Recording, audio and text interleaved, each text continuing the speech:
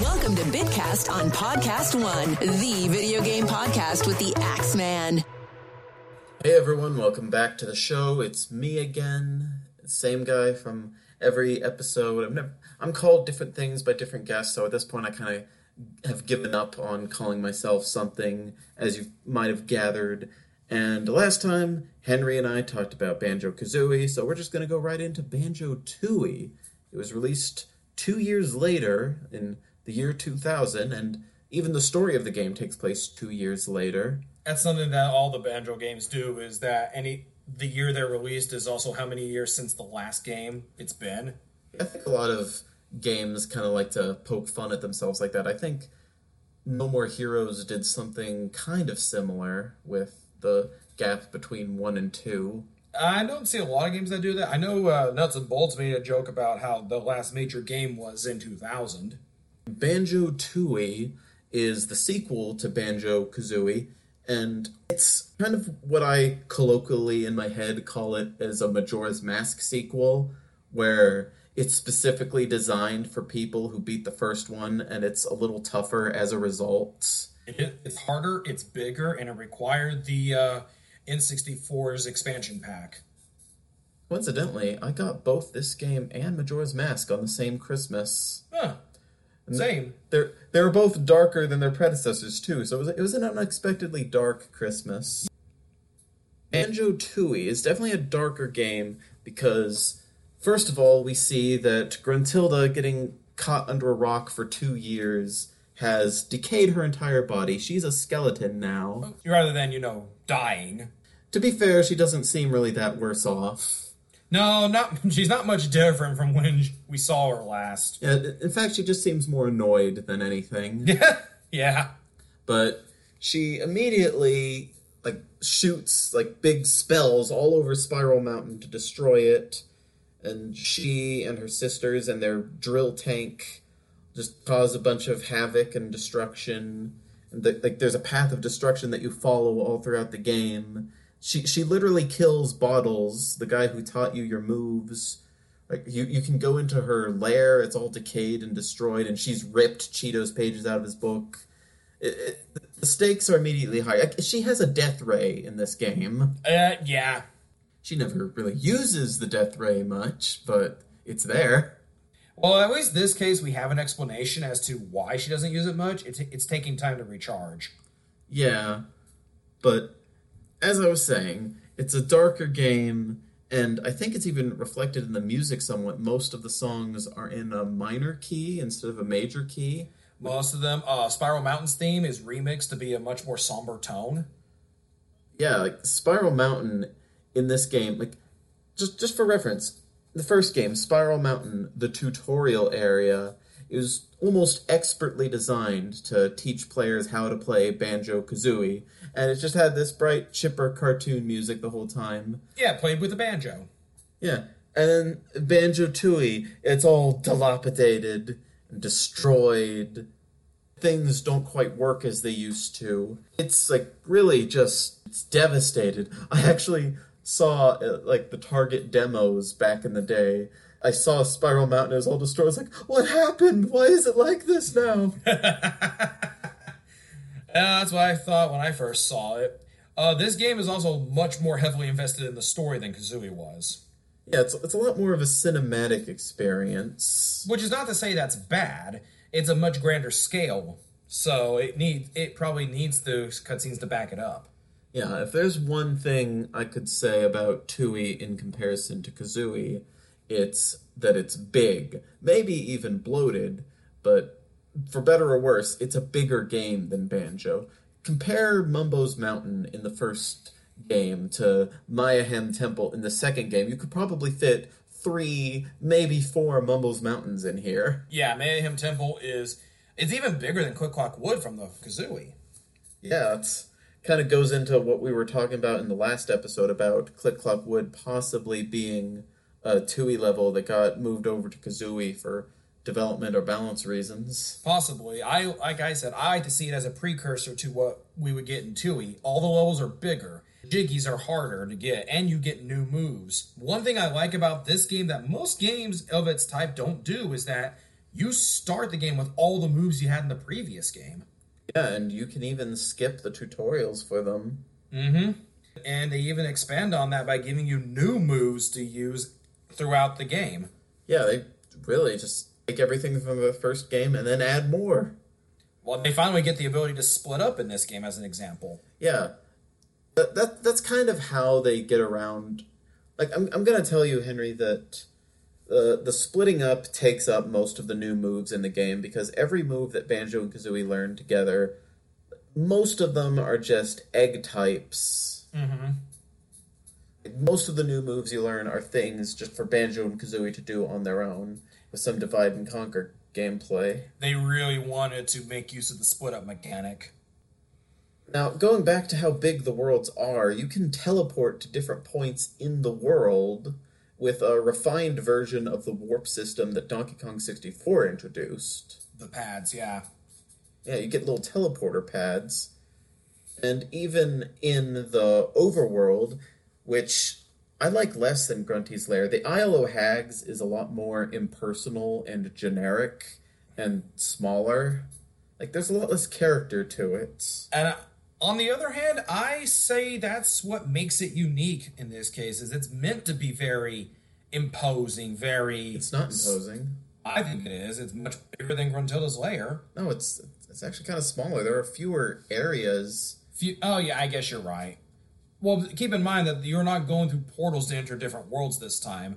The different levels you go into are part of the Isle o' Hags, so... Which is nice. But... Yeah, it's actually part of the landscape. So while the isle itself may be smaller, the different levels are bigger to compensate.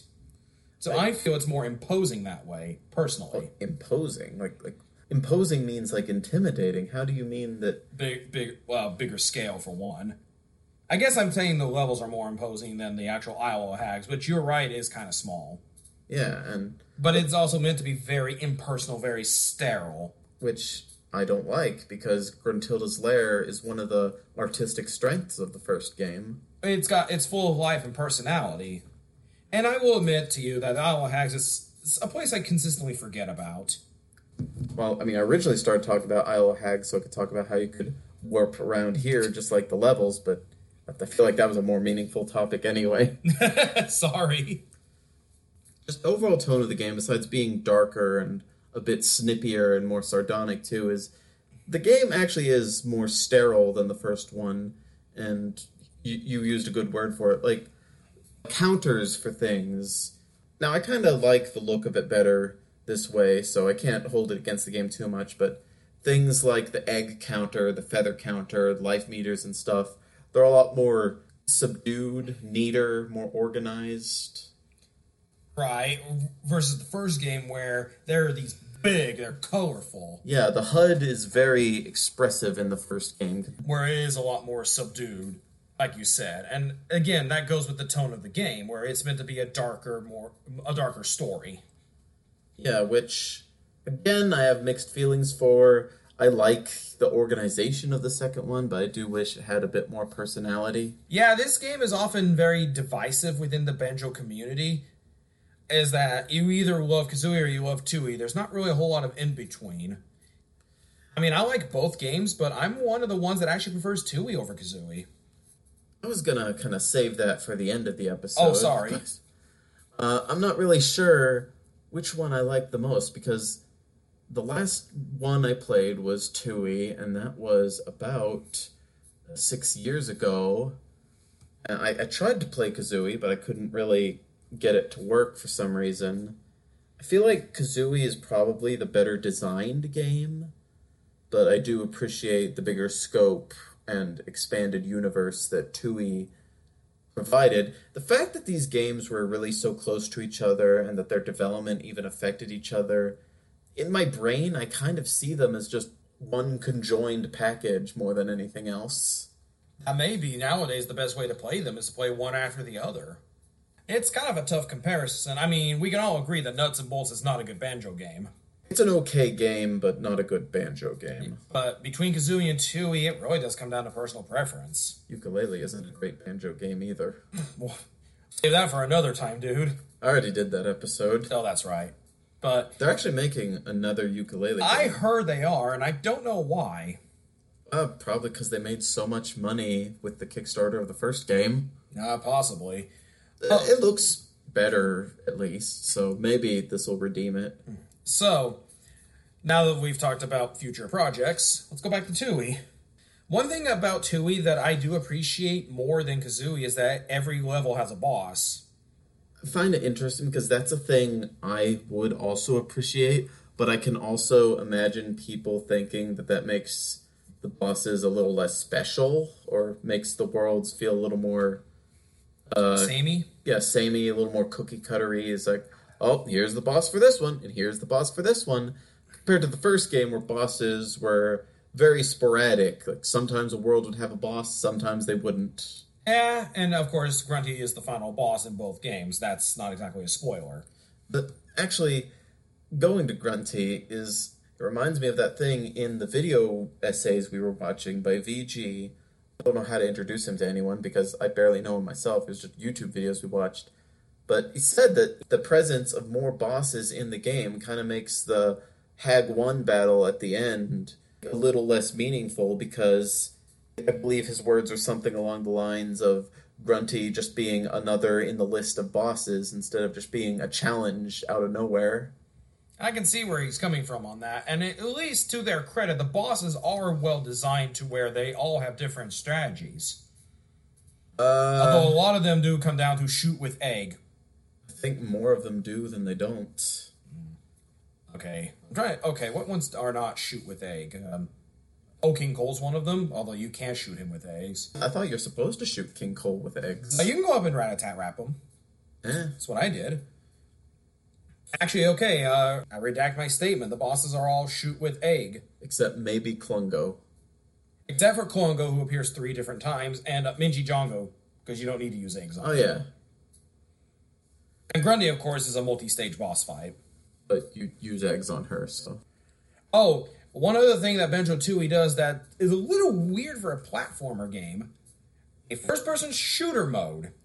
Oh yeah, they introduce a first-person shooter ability where you use Kazooie as kind of a rifle. They were really proud of this mode because it shows up in a lot of the worlds to the point where it takes over most of the final battle. Yeah, it does. Let's see. It appears in Mayhem Temple, Gordicoach Mine.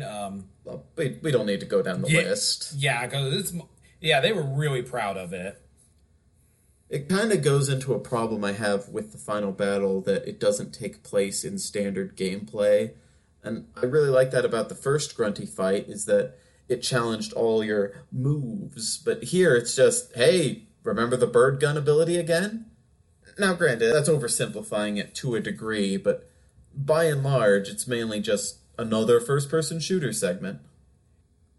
The worlds are really big, really interconnected, and you can't even complete most of the worlds until you come back with a skill from a later level that some have called it a 3D Metroidvania. Which is not necessarily a bad thing, because Metroid is beloved. Well, I was wondering how accurate you found the statement to be. I never played Metroid at the time when I first got Banjo-Tooie, but having played it since, I'd say that's fairly accurate. Because the idea behind the Metroidvania is it's an open world, but you can't get everywhere until you have certain abilities. Same thing here. Yeah, alright. Or if you know how to glitch. Oh, yeah, well, that's a whole new can of worms. What is your favorite level in Banjo-Tooie? In Tooie? Favorite level? Actually, I do have one, and given my own dislike for this at some points, you may actually find it weird. Jolly Roger's Lagoon. Really? Yes. I think it's because most of the level takes place underwater, and you don't have to worry about air, and it's just so beautiful to look at. It was very nice of them to think, you know what, there's a lot of swimming in this level, let's just get that out of the way now. Oxygen in the water! Yep. Oh, going back a little bit, Mumbo in the last game provided you with transformations. Here, he's actually playable. Yeah, you gotta play as Mumbo, and then you take him to certain spots in the levels, and he'll have a unique spell for each world. Right. In the case of Jolly Roger's Lagoon, it literally oxygenates the water to where you can breathe it. My favorite level is one that I kind of have a bit of a love-hate relationship with, where I didn't really like going through it, but I'm in love with a lot of the concepts that go into the design of this level. You probably know where I'm going with this. My favorite level would probably be Grunty Industries. I thought. Grunty Industries is very interesting as it requires... Well, in the second level, you actually have to beat a boss in order to get access to a train, which is required to get into Grunty Industries proper. The thing is, once you get to Grunty Industries, you can't enter the meat of the level. You have to find some other way around. So you have to use the train that travels through the different worlds, which highlights the interconnectivity. And it really comes across as a big puzzle. You have to unlock the level bit by bit. Rather than having it all available to you at once, which I think more of the worlds could have done that whole piece-by-piece unlocking rather than giving it to you all at once. It probably would have helped the gameplay a little bit. I'm not sure, because it feels like a mark of difficulty with Grunty Industries. I don't think the other levels really would have benefited from that too much. That's a good point. But Grunty Industries is definitely an example. I think it's the only world that does that, come to think of it. It is one of the most labyrinthine levels in the entire Banjo continuity. Well, I mean, it is a giant factory. Yeah. What does the factory even make? I don't think we're ever told. It makes pollution. Well, I mean, it is Grunty. Grunty has a lot of weird side projects going on. Actually, we could say it makes underwear, considering the transformation of that level. Where you turn into a washing machine. Can we really talk about this, though? Grunty has a lot of weird side ventures. She does! She has that factory, she has a theme park, she has a boat. Like, what is she doing in her spare time? What? Okay, better question. What is she not doing? I know, she's a mechanic in Nuts and Bolts. Like what? I just want to watch, like inside the actor's studio, but with, like, Gruntilda as the guest. I want to figure out what's going on with her head. That would be kind of amazing, actually. I would watch that. You know what they... She's slowly becoming my favorite character. Just because. Speaking of characters, we talked about transformations. Well, we have a new character to deal with transformations this time around. Oh yeah, instead of a little skeleton man transforming you, the cast adds the new edition of the, oh wow, you really went there? Native American character who transforms Banjo instead. Actually, I think the oh wow, you went there part should be reserved for Nuts and Bolts, when they suddenly downsize her and then give her a very skimpy outfit. No, I'm not joking. I mean, at least she's less of a racial caricature, at least.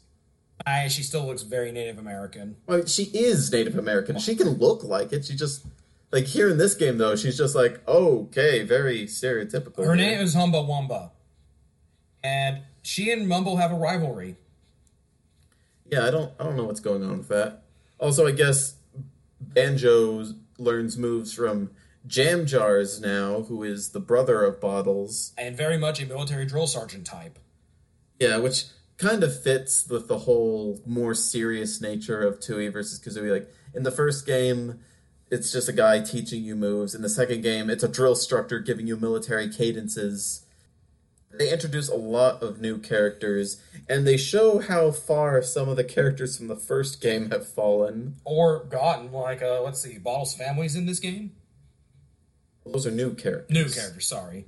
Now, going with new characters, Bottles' family's in this game with a... Yeah, Jolly Roger is a new character, who he even shows up again in Nuts and Bolts. Yep. Along with his assistant.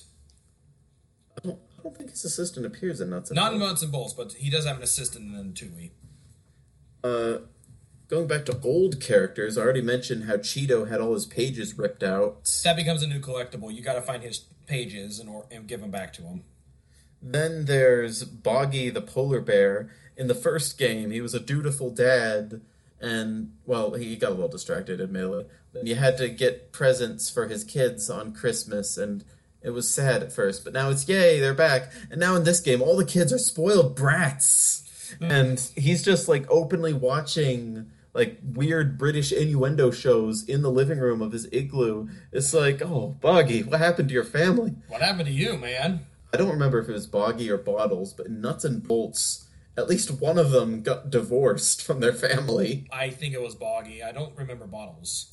Like, holy cow, what is going on with the Bear family in the last 2 years? Yeah, what happened to you guys? Of course, Tootie is nowhere to be seen. Cloud Cuckooland does have a reference to her, though. She's on a milk carton. Yeah, have you seen this character? Let's see. Captain Blubber, the hippo from the first game. He comes back. Yeah, He's broke again. He is a character who exists. Yeah, he's broke again. Let's see. The Jinjos return in this. Yeah, they do the Jinjo system a little differently than in the first game, and I think this is really just indicative of the shift in focus in gameplay, because before, you just get 5 Jinjos in each level, that's about it. Here, you get different amounts of different colored Jinjos scattered all throughout the game at random. And it's really interesting because you could get all the Jinjos of a certain color very early on or very later on. I got, in the playthrough I did 6 years ago, I got the solitary white Jinjo over in Maya Hen Temple. I got the Jiggy for that. I was like, oh, okay. Yeah, that's usually one of the first ones you get. Also, it also introduces the Minjos, which are evil Jinjos. You're supposed to think they're Jinjos, but oops, they're actually enemies. It reminds me of how they had the poison mushrooms in Super Mario Bros. The Lost Levels, how they were very similar to the mushrooms, but yeah, realize quickly that they're trying to play tricks on you. Yeah. But yeah, you got the let's see, other characters that I don't think we need to. We don't need to go down the list, but there is a new character we do need to discuss because of the change in opening the levels. Master Jiggy Wiggy. Oh yeah, all the puzzles that open the levels are now hosted by a guy named Jiggy Wiggy, and instead of seeking out the puzzles, you just go back to him every time, which I think contributes to the impersonal nature of the Isle of Hags, how less character it has. It streamlines the experience a little bit, but it also feels like it takes some of the fun away. Right, especially if you're like me and like to do 100% runs, you'll have more than enough Jiggies to unlock the levels as you go along. I think there are actually fewer Jiggies in this game, too. There are 10 less. Yeah. Oh, that being said, notes are now condensed into packs of 5, or one treble clef in every level for 25. They're not spread out in single digits like they were in Kazooie. And the notes are no longer used to open the worlds or to get through the Isle of Hags. They're instead used as told to get your moves. I think that's a smarter use for the notes, if I could be honest. And looking back, I tend to forget that the notes weren't originally for learning moves. Right, in the first Banjo-Kazooie, you usually had to find the molehills in order to get the moves. In Tooie, you have to find his, well, they're not hills, they're silos, and you have to have enough notes, which not hard to do at all. Yeah. Instead, to unlock new parts of the Isle of Hags, you just use the moves that you've learned, which is indirectly using the musical notes, but yeah, it's different enough.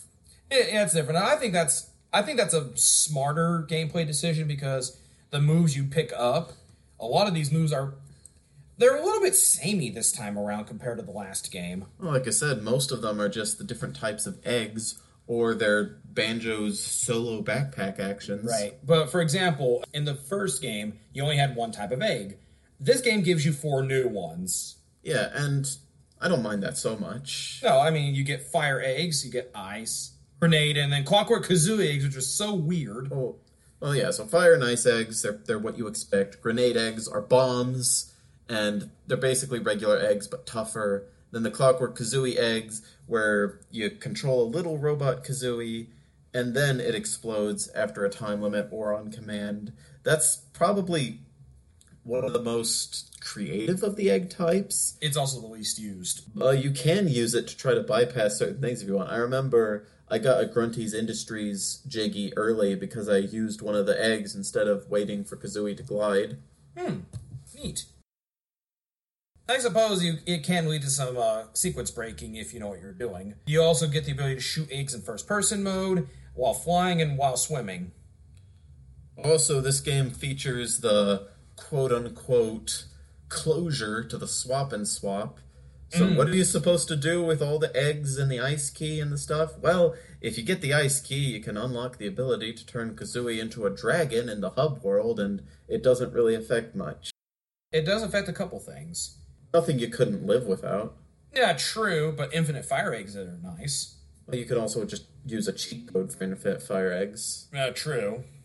And the eggs of mystery, you just take them to this random chicken woman, and she teaches you how to use Kazooie as a bludgeon. No, another one unlocks Jinjo in the multiplayer segment. Whoa! Yeah, bludgeon Kazooie, because I was really hurting for more means of attack. I just couldn't think of anything. Yeah, which is funny, because they actually are bringing that back for Smash Brothers. Yeah, that's Banjo's forward smash attack. So, Smash Brothers Banjo has completed Stop and Swap. Yes, he has. It also, Smash Brothers Banjo has the Breagle Blaster, so this is definitely post-Tooie, at least. Yeah, I have a feeling they're going to borrow more from Kazooie than Tooie, but they're definitely referencing Tooie in some ways. Yeah, I think you're right. Now... Yeah, go ahead. The thing about the Stop and Swap, because we intentionally cliffhung that segment so you'd listen to both episodes because we recreated our own Stop and Swap cliffhanger, is that... Originally, they wanted you to be able to stop the game and swap the game pack quickly, but the N64 got an upgrade that didn't make that possible, so they had to quickly insert the old items into the new game with like a few random Banjo-Kazooie game packs that are wandering around the Isle of Hags. You just pretend you got them from Banjo-Kazooie.